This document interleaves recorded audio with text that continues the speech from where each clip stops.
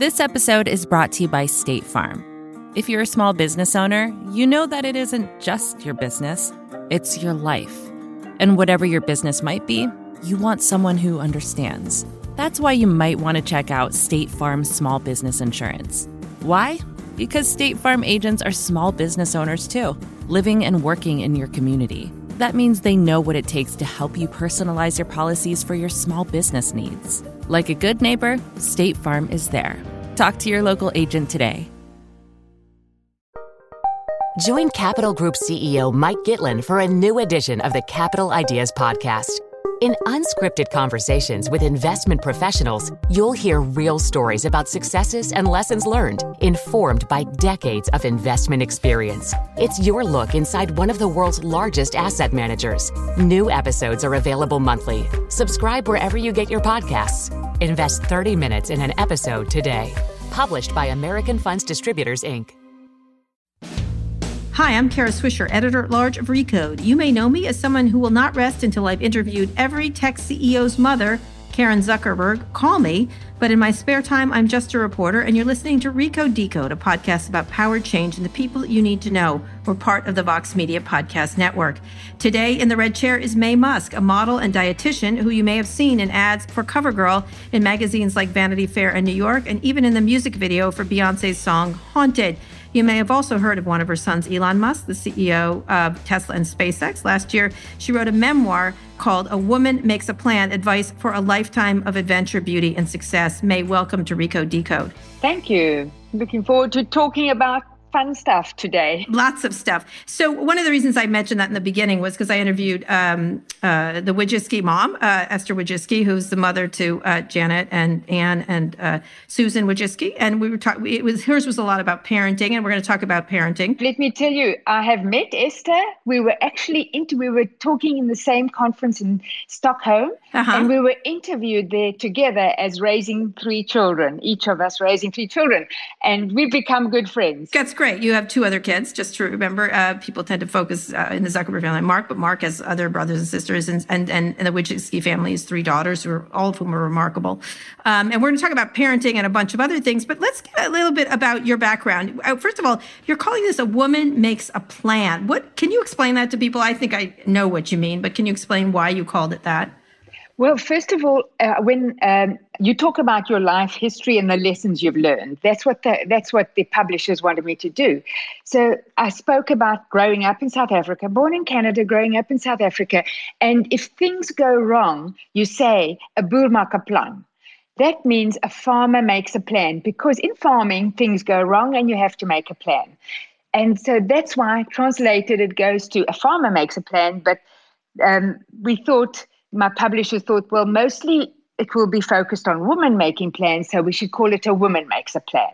But many men have read my book and they say they've made plans too, so that's good. So the idea is you can change plans, is that things change. I think it's not that you make a plan and stick to it. It's because farmers are really the original entrepreneurs, right? I mean, if you think about it, it's that what happens, suddenly there's a flood and they have to constantly be shifting plans.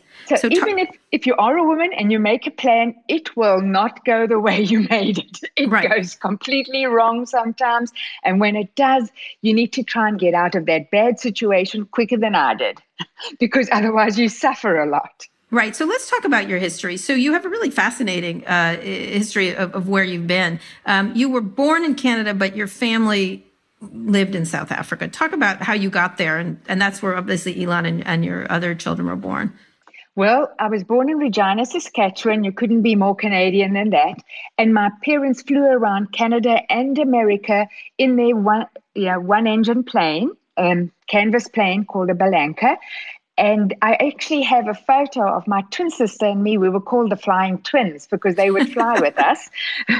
And then when we were 2.5, I mean, I can't believe how brave they were, that they packed up and moved with 4 children on a cargo ship. They had to come on a cargo ship because my father wanted to bring his plane. He took the wings off the plane so that it could fit into a container. And then we arrived in Cape Town. He put the wings back on and we flew up to Johannesburg because everyone says they speak English there, not Pretoria because they speak Afrikaans there. But when we flew over Pretoria, it was jacaranda time, and all the streets were lined with lilac flowers. It's a beautiful flower. Magnificent. It's a beautiful tree. Yeah, it's a magnificent tree. And, coming from Saskatchewan, you can imagine this was a beautiful sight. And my dad says, this is where we will live. And he landed there. But based on the tree color. From the beauty, yes. From the beauty. So you landed there. Why South Africa? Why did he go there versus anywhere else? Why did your parents go there? From what my mother told me when I asked her in her 90s why, because you don't think to ask why, she said they were looking between Australia and South Africa just to go adventurous, go somewhere far and try new places. But there were so many animals in South Africa from what they could read about in those days in 1950. And then they met missionaries who'd been working in South Africa, and they said it's very beautiful and there are lots of animals. So there's lots of places to explore. And my dad was an explorer, so that's what we did. All right. So what did he end up doing there? How did your family get by? Well, my father was a chiropractor. So he started his practice. He had to educate people on this. He would have a monthly bulletin or a newsletter, now it's called. And actually, from the age of 8, my twin sister and I worked for my dad because we would print all the newsletters out and put them in envelopes and address them and send them out. And we got 5 cents an hour. It was quite amazing. And then at 12, we worked as receptionist for him before and after school. So from 7:15 to 7:30 in the morning, as well as 4 to 6 in the afternoon. And we took turns with that. So we were taught to be independent. And we were paid as receptionists 25 cents an hour. Oh, wow. You're killing it. We were saving big time. And you traveled quite a bit. Your parents took you all over Africa, correct? Well, we went to Zimbabwe, saw the Zimbabwe ruins and the water, Victoria Falls was very beautiful. But we went to Botswana, which was Bechuana land, every July. And for 3 weeks, we would go across the desert. So my parents with 4 children and then with 5 children across the desert. And we would start at the one small town. I'm talking about really small town. It's fabulous now, but it was in the 50s. And we would say to them, we're going across the desert with a compass to the other side to another small town. And if we weren't there in 3 weeks, they would send the camel patrol out to follow our tracks to find us, because many people had died in the desert. So my parents planned ahead for all sorts of things, like a woman makes a plan, but my dad made a plan too. And they packed a 3-week supply of water, gas, and food. And they went across the desert, and we would sleep in our sleeping bags on the desert floor. And we would zip up our sleeping bags so that the hyenas don't bite our faces off, because we were quite scared of the hyenas. We weren't scared of the lions. They don't seem to bite humans so much. Hyenas will bite your faces off. Yeah, they do. Your life has changed, hasn't it? But go ahead. Yes. And funny enough, you're wearing the same clothes and there's nowhere to shower. And we were given a cup of water at night. For my twin sister and I would share a cup of water to wash our faces and hands. And then in the morning, we would have to break up the ice because it froze overnight, and then break it up to wash our hands and face again. And I think as children, you don't mind not showering every day. But and sand is not dirty. Sand is quite clean. And most people, the tribes that live in the desert, they don't shower. And so we were fine with that. And this reminds me of 2 weeks now in isolation. If you have a roof over your head and there aren't hyenas nearby, I guess you're doing good. Already doing just fine. Yeah, that's true. That's a fair point. So you lived a pretty adventurous life with your father, even though he was a chiropractor, which is more traditional. Well, it wasn't the most traditional. Not then. Not then, it wasn't, for sure. But you stayed in South Africa and you married and had kids. Yes.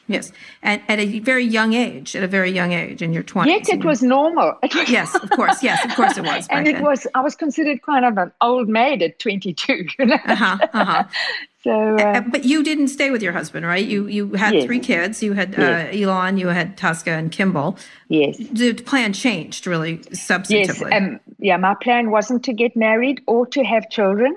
But then in those days, I graduated as a dietitian at 21, and I was giving lectures. I was sent away to Cape Town to give lectures to nurses on infant feeding, which is so weird. I was 21, I didn't have a baby, but I'm lecturing on infant feeding mainly because I did the research work.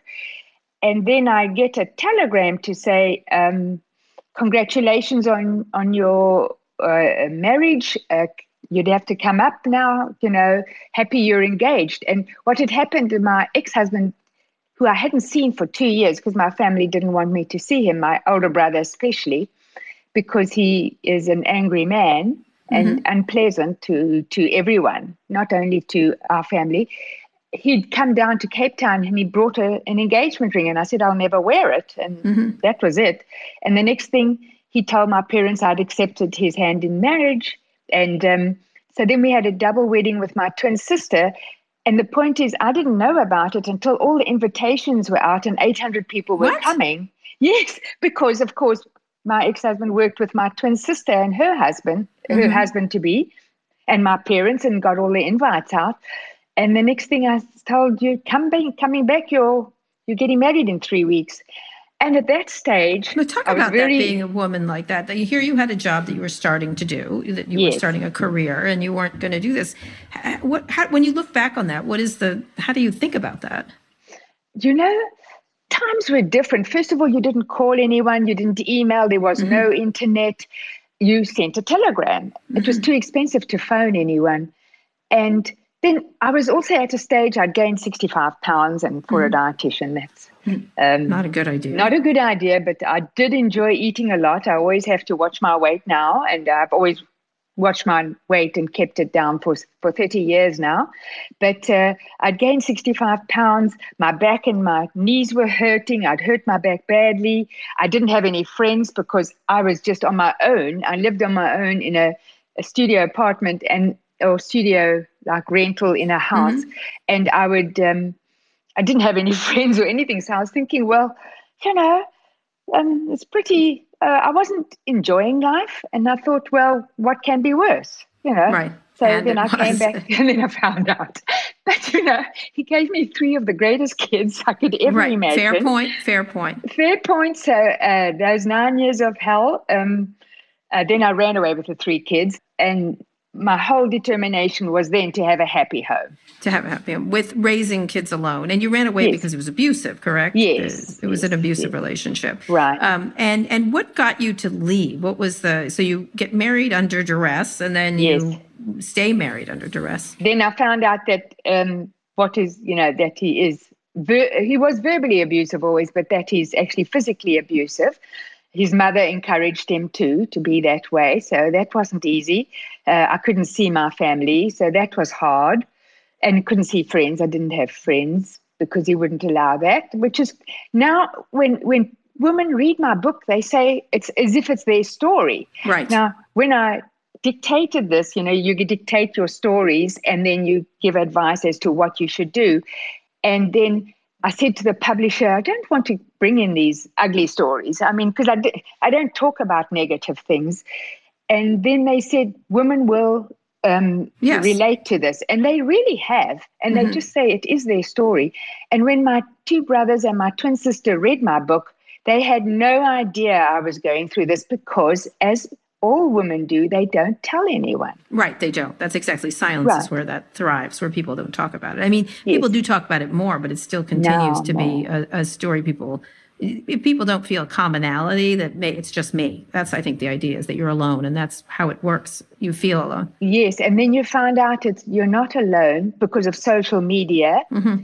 But again, would you contact your friends and family and tell you what you're going through, or could your abusive partner go after them? It's also a fear they have. They live in fear. So how did you leave? What caused you? It was having the kids themselves and not wanting them under those circumstances. Well, first of all, you stay married for the sake of the children because you think they need a father, but then you run away for the sake of the children to give them a happier life. And I was packing up to take the 3 kids with me. One condition after he was physically abusing me was, when it's in my book how it stopped, because my mom stopped that, because then I ran away to my mom. And so she said no more. But then I wanted every holiday, I wanted alone with my children in a home that I had bought from after my father died. That's long stories in my book too.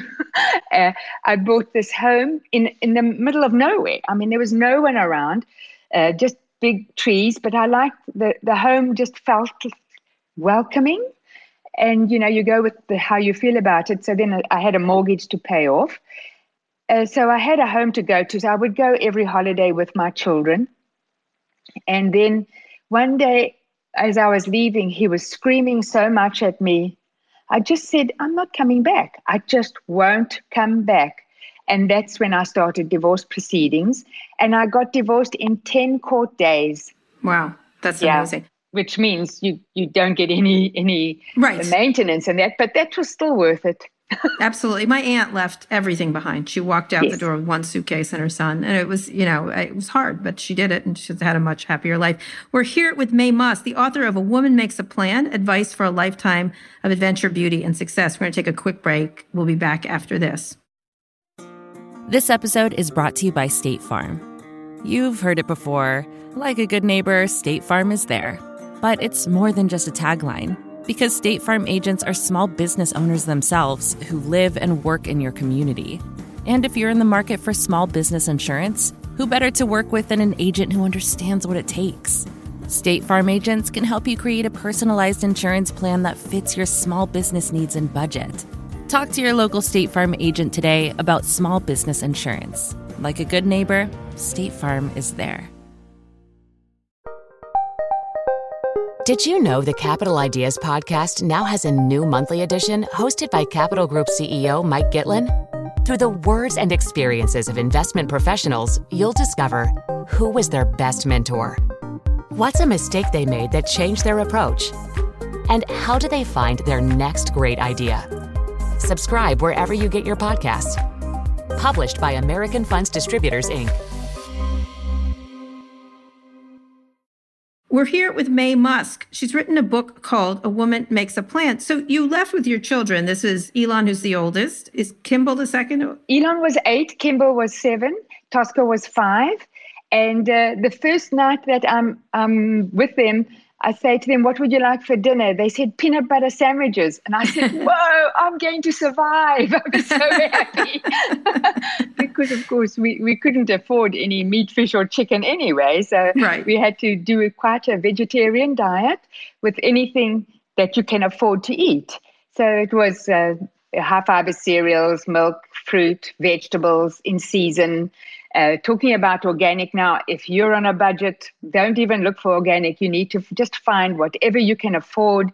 It could be frozen, it could be canned, but you need to get your vegetables in and your fruit because that keeps you in good health. And the main thing was to be in good health. For the kids. So kids, before, I want to talk about your life as a dietitian because I just was I'm interviewing a lot of people about food issues, and obviously Silicon Valley is super involved in trying to hack food, essentially. But raising a kid alone, when I talked to Esther Wojcicki, I was trying to figure out how you made your kids so entrepreneurial. Do you think they just were like that, or is it from your parents, or or yourself? How did you think about raising? Because raising kids alone at that period of time was much different than it is today. Well, my parents were entrepreneurial. They worked for themselves next door to us, and we saw how they worked. And so my brothers and sisters and we all didn't. I mean, I did get that one job for 8 months, but pretty much I didn't have another job after that. It was mainly running my own business, which was unusual for a dietitian. They thought you need your 5 years in the hospital before you get out there. But I felt I was more qualified than nutritionists who have no education at all. I had a Bachelor of Science degree. So that's why I could run my own business, and I could have children, and I could work from home. So that was a big advantage, to be able to run your own business from home. The children saw me working all the time. They helped me. Tosca would answer my phone. Kimball would cook. Elon would help me as the computers came along, would help me. I was always in the front of the tech industry, although I struggled a lot because you're living alone, working alone, and every day there's an upgrade or a change in social media and in in the tech industry. Well, just this kind of talking to you like this is amazing. We wouldn't have thought of that 10 years ago. No, not at all. But what did you think put into raising? When you have, it's interesting. There is a sort of fascination with parents that have remarkable children.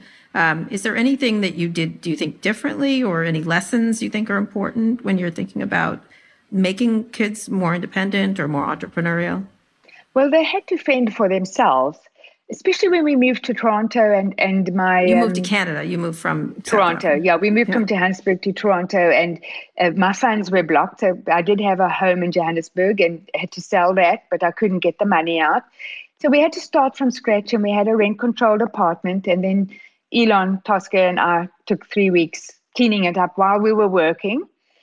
And then carpeted. So we had something to sleep on. You can sleep on a carpet. And then...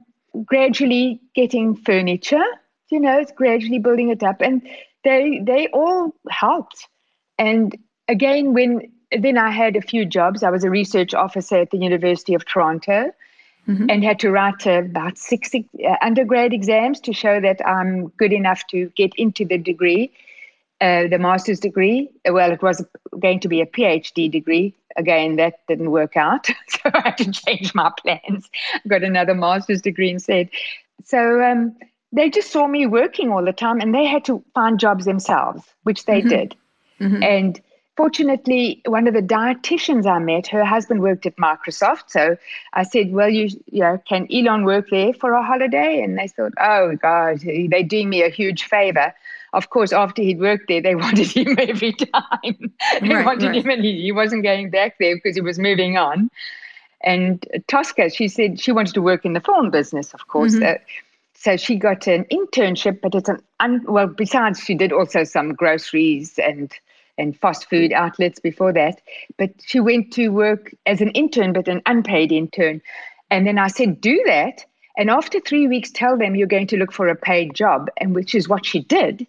And they said, okay, we'll pay you. So then she did work for them because she was needed. And Kimball's also an entrepreneur. Kimball is an entrepreneur too. While he was a student, he had a painting company, and he has a lot of fun experiences when he talks about that, because he didn't know anything about painting. It was called College Pro. And but that's what students were doing, and they were painting houses and making some mistakes and having to redo things and all that. And he painted my office when I actually could afford to rent an office, so that was good. But are there any things that you could make kids more entrepreneurial? Are there any? Well, make them independent. You worked I worked all and the they time. made them work. They had to figure out things for themselves. As a research officer on staff at the University of Toronto, they could come to university for free or very little, but then they needed to study medicine or law, because that was part of the medical faculty, I don't know why they were attached, but that's how it was. And they decided they wanted to go their own way. So they got their applications for scholarships and loans, all three of them in different directions. I didn't even see them. I don't know. I might have signed the applications. I can't remember, because it would have been late at night when I got home. And they all went their own way, and they had to support themselves. So I don't know why they didn't take the easy way out and just live with me and study at my university. I don't know. They decided to go their own way. Nothing, May. I did nothing. You have no tips. You have no tips. Tips at all? Not at all. No. No, but they were all naturally entrepreneurial as children. Yes, but I did a talk the other day, and I dragged Tosca out because, of course, she had a little time because she's editing her last movie, and there was a bit of a break, so I dragged her out. And then she just said I was their pillar. They always could come to me. They knew I would support them with everything, and so they always felt like they had a home, even though they came first in my life. I mean, everything was about my kids. And people said when they leave home, I'm going to have the empty nest syndrome where you go into depression. And Tosca was the last one to leave. And when she left, I said, wow, I work till 7:30 and I don't have to go home. I can work out.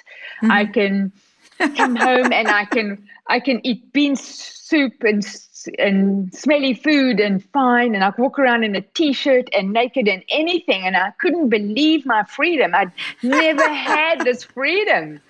So you can imagine. Goodbye, Elon, Tosca. Exactly, all three of them. Bye-bye. Yeah, it's so funny. I just, I have 2 teen boys who are, one's about to go to college and the other's 14, but getting older. And I just had another baby, and my son turned to me with my girlfriend, who's 6 months old now. And my son turned to me, he goes, "You're almost out, Mom. You're almost out." I've seen your baby. The joy is incredible. She's lovely. She's lovely. Yes. But it was funny. And I like kids around. So but every now and then I'm like, God, I would have been out. I could have done whatever I wanted. Like, it was an interesting thing. When people think about how you create on kids that are self-sufficient, I guess that's what it is. A lot of people have different ways as being tough on them, liking them do themselves. Is there any part that you think is more important, or is it just being, like your daughter said, a pillar? Yeah, I wanted my children to be kind and polite and considerate of other people. Mm-hmm. And those were, I was quite strict that way. I didn't like any rudeness or mean. I don't like mean people. I've dated a lot.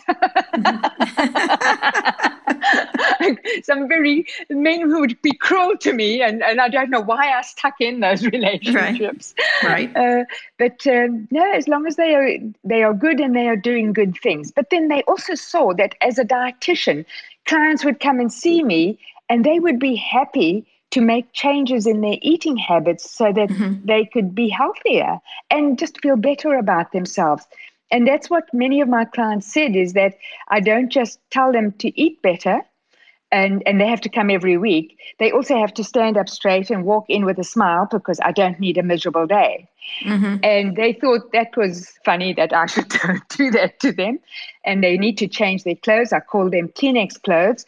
You need to, if you drop 10 pounds, you go out and buy very cheap clothes so that they fit you nicely and you feel good in them. Because when you start wearing, like men wearing they lose 20 pounds, they look like they're wearing their dad's suit, and they look frumpy. So they need to then get inexpensive clothes. I remember Elon's first suit, because he was going for an interview with a bank. It was $99, and I think it included two shirts, 2 ties, and a pair of socks. And as he has said, don't light a cigarette near me.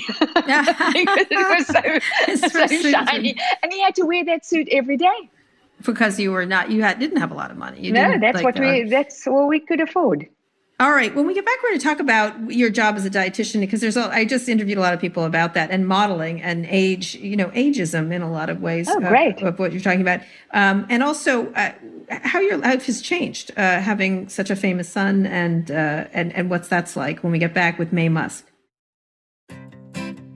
Support for this show comes from Slack. You're a growing business and you can't afford to slow down. If anything, you could probably use a few more hours in the day.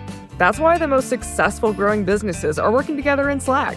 Slack is where work happens, with all your people, data, and information in one AI-powered place. Start a call instantly in huddles and ditch cumbersome calendar invites.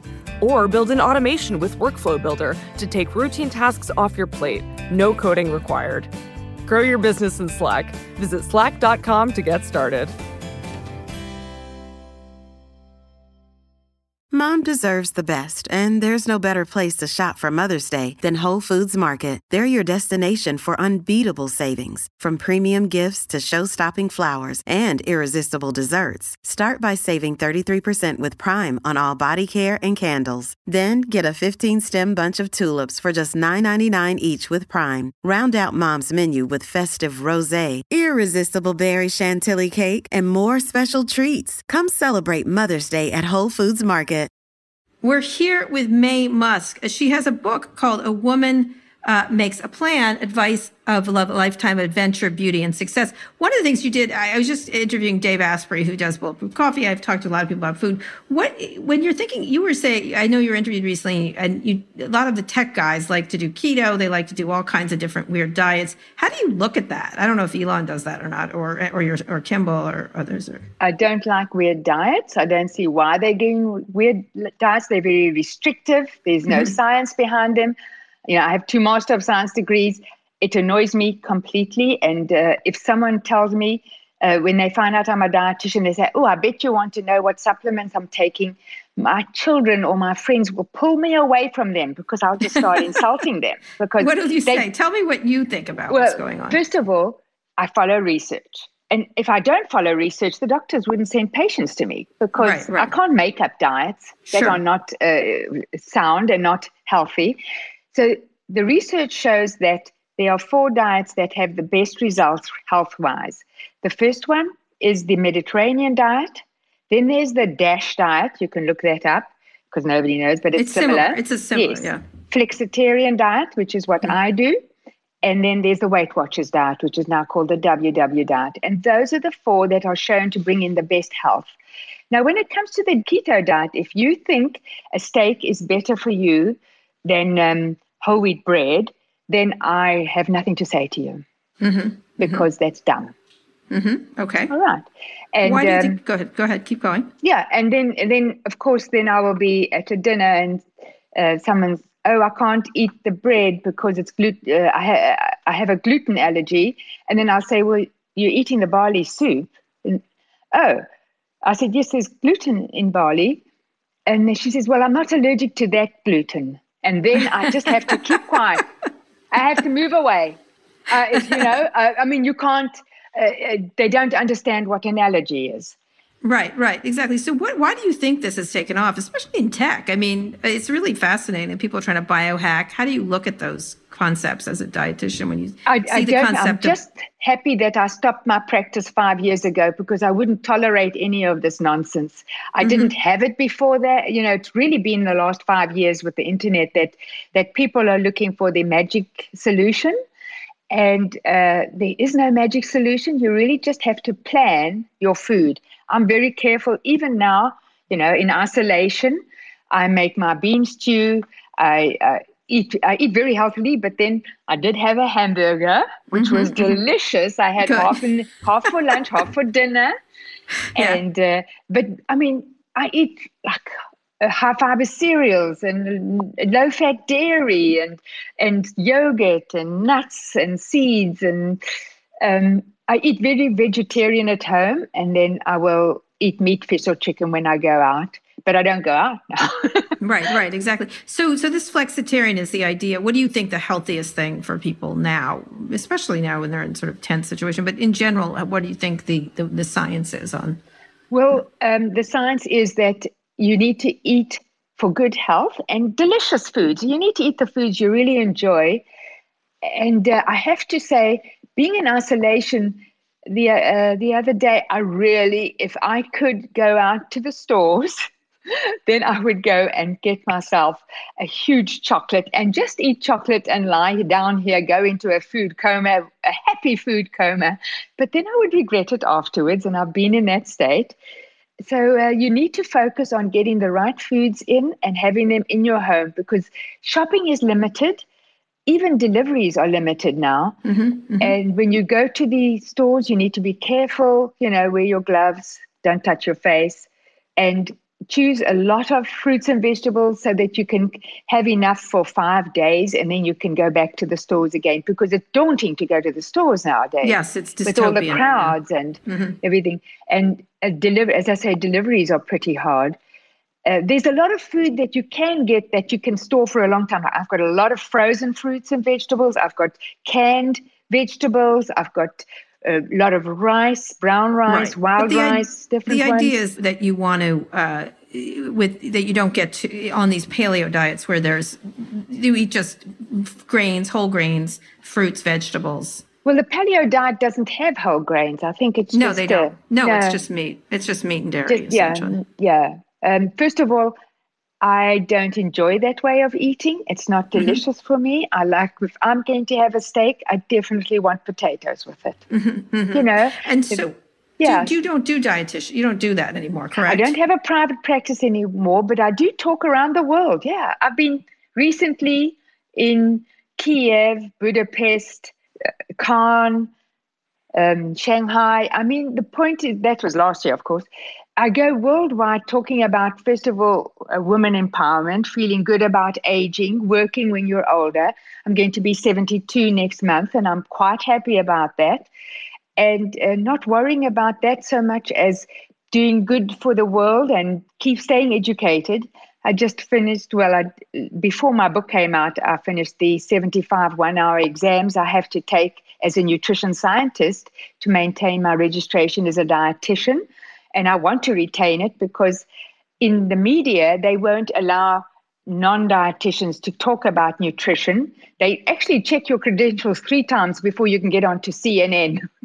That's what happened to me, because they want to make sure I'm not going to talk nonsense. All right. So you also have been doing modeling and other things. You talk about that because, you were I think the oldest person to appear on one of the covers. Is that correct? Or I'm the oldest cover girl. I'm the oldest it girl for Vanity Fair. Mm-hmm. I'm the oldest hype bae. Do you know hype bae? No, but okay. It's part of Hype Beast. Okay, and all right. Okay. That makes me super cool among 19-year-olds. All right, good to know. Good to know, because I'm not super cool among 19-year-olds. I had to figure that out. Doing that around ageism and stuff, it's really interesting. You've been doing this later in your life, correct? Yes. You see, I used to talk about entrepreneurship and nutrition worldwide. I mean, I flew to Australia, at universities, to wellness professionals, especially dietitians, to get out there and be entrepreneurs. And now I'm speaking more about older women. So age is great for me.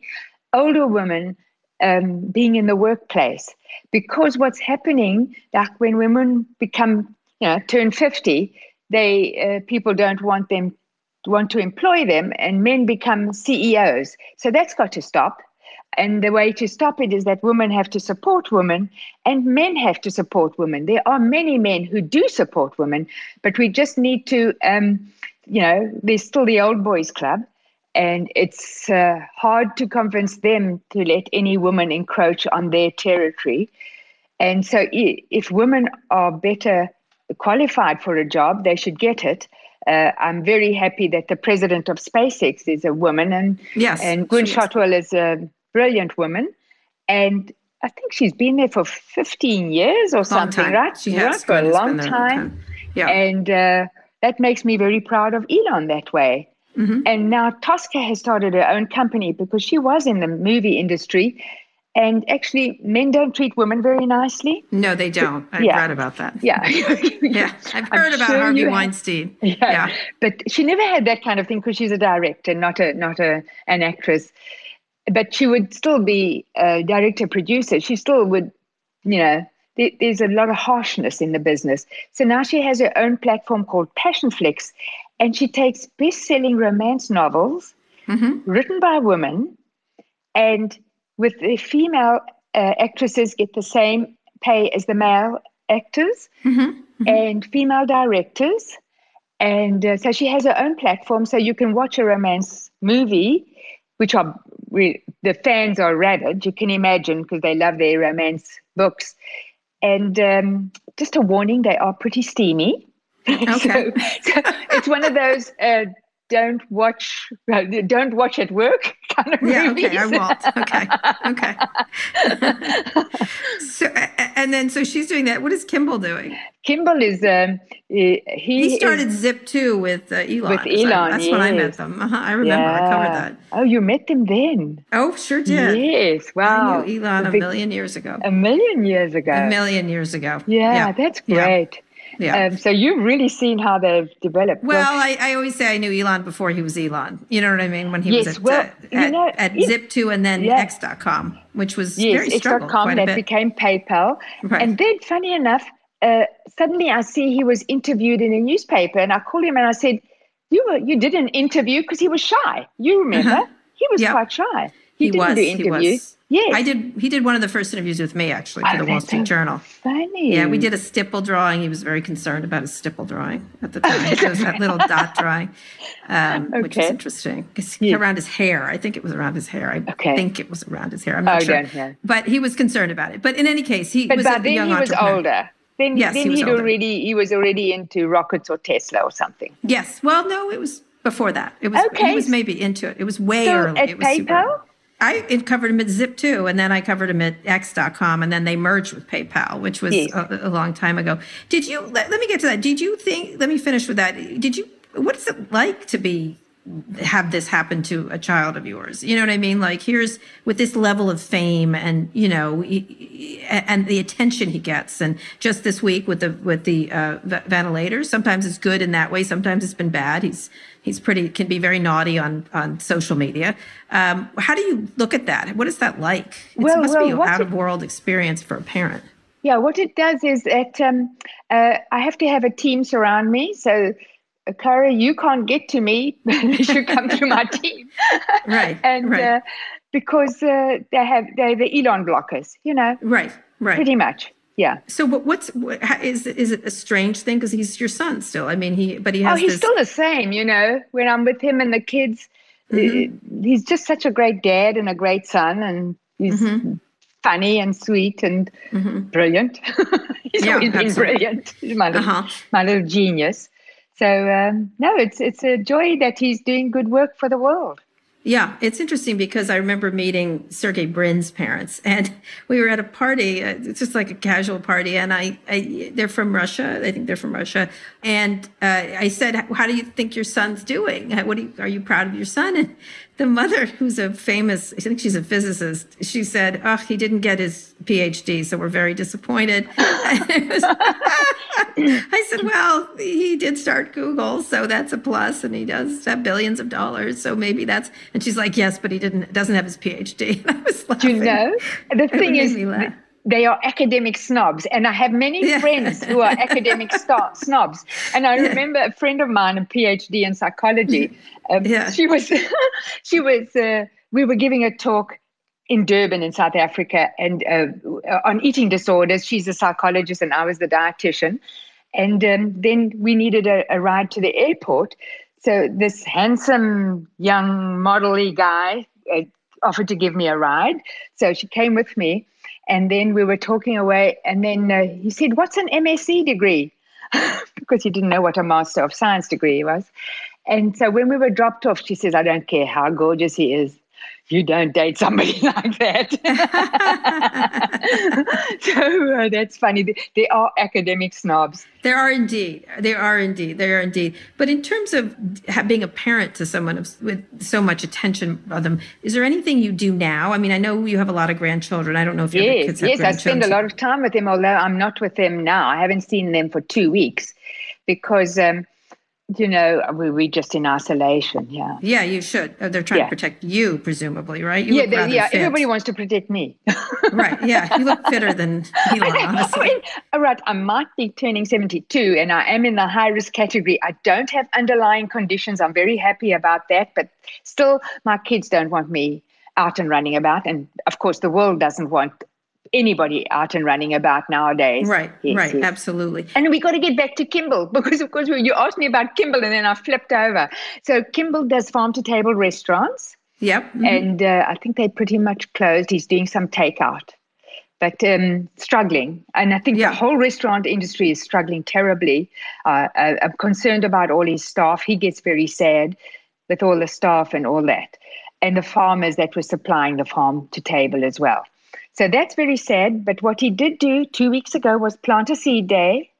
And I noticed it was a week ago. That. And so we could plant seeds. You can plant seeds at your home, which I did in my pot plant. You can plant in your gardens, and that gives you joy to get outside, watch them grow. And my little tomato seeds are growing nicely. I'll have to repot them today. Yes. And so he's, with Big Green, he's built over 650 gardens, vegetable and fruit gardens in underserved schools. And I go with him to some openings, and we've done media work about it. And it's just because I'm a dietitian, and he does give me some credit for that even though we struggled, we always had fruits and vegetables at home, and we kept in good health. What is his thoughts on how it's going to return the restaurant business overall? Because that's really one of the hardest hit, hotel restaurants. Everyone's going to be hit, but that's one area that's certainly... You know, we haven't been actually calling each other every day at all. We're all getting on with doing the best we can in our situations. So, you know, he will do the best he can for everyone he can. So that's all I know, and I'm sure he's sad. Mm-hmm. I'm sure he's very about what's sad. Happening. Yes. So, last question. You have Elon wants to die on Mars. When we did an interview, he said, "I want to die on Mars, but not on landing," which was a very cute thing to say. Do you have any aspirations of going up in a rocket, or the rest of your family? Well, you know, I guess I don't know if we're not coping well with 2 weeks in isolation, 3 months or 6 months on a rocket in isolation. I don't know how we're going to cope with those. Those are special people. But besides that, if all my grandchildren go, I'm certainly not going to be left behind. But I can't say I would be among the first, because I'm not an engineer. Okay. Anyway, so let me end on this. What is your next plan? What is your next plan for the next? Well, we're doing the best we can. We're doing positive messages on Instagram, Twitter, Facebook. I'm doing a lot of interviews internationally, you know, like Russia and South Africa and China and everywhere. My book is going to be published so far in 20 countries and translated, but it's all delayed because, of course, they can't. Yes, of course. The printing factory they can't print books. But we're doing a lot of interviews every day virtually, which is... What's your plan? What is your plan? What my plan? For your next thing? I'm hoping that everything just comes back together, because you can imagine I was on a plane every week. With all my exciting travels and talks and modeling jobs. Oh, we didn't even talk that much about modeling. I started modeling at 15. Who knew? Yeah, now we did I'm a famous. little bit. Yeah. Just hang in there. Just hang in there. And I just hope it will all return and be very busy. Yeah, be very busy. And is there anything else you want to do with your life when you're thinking about the next chapter?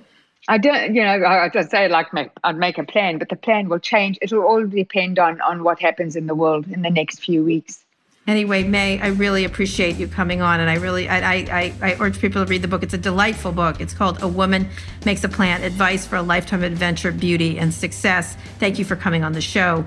You can follow me on Twitter at Kara Swisher. My executive producer, Eric Anderson, is at Erica America. My producer, Eric Johnson, is at Hey ESJ. May, where can people find you online and also the book?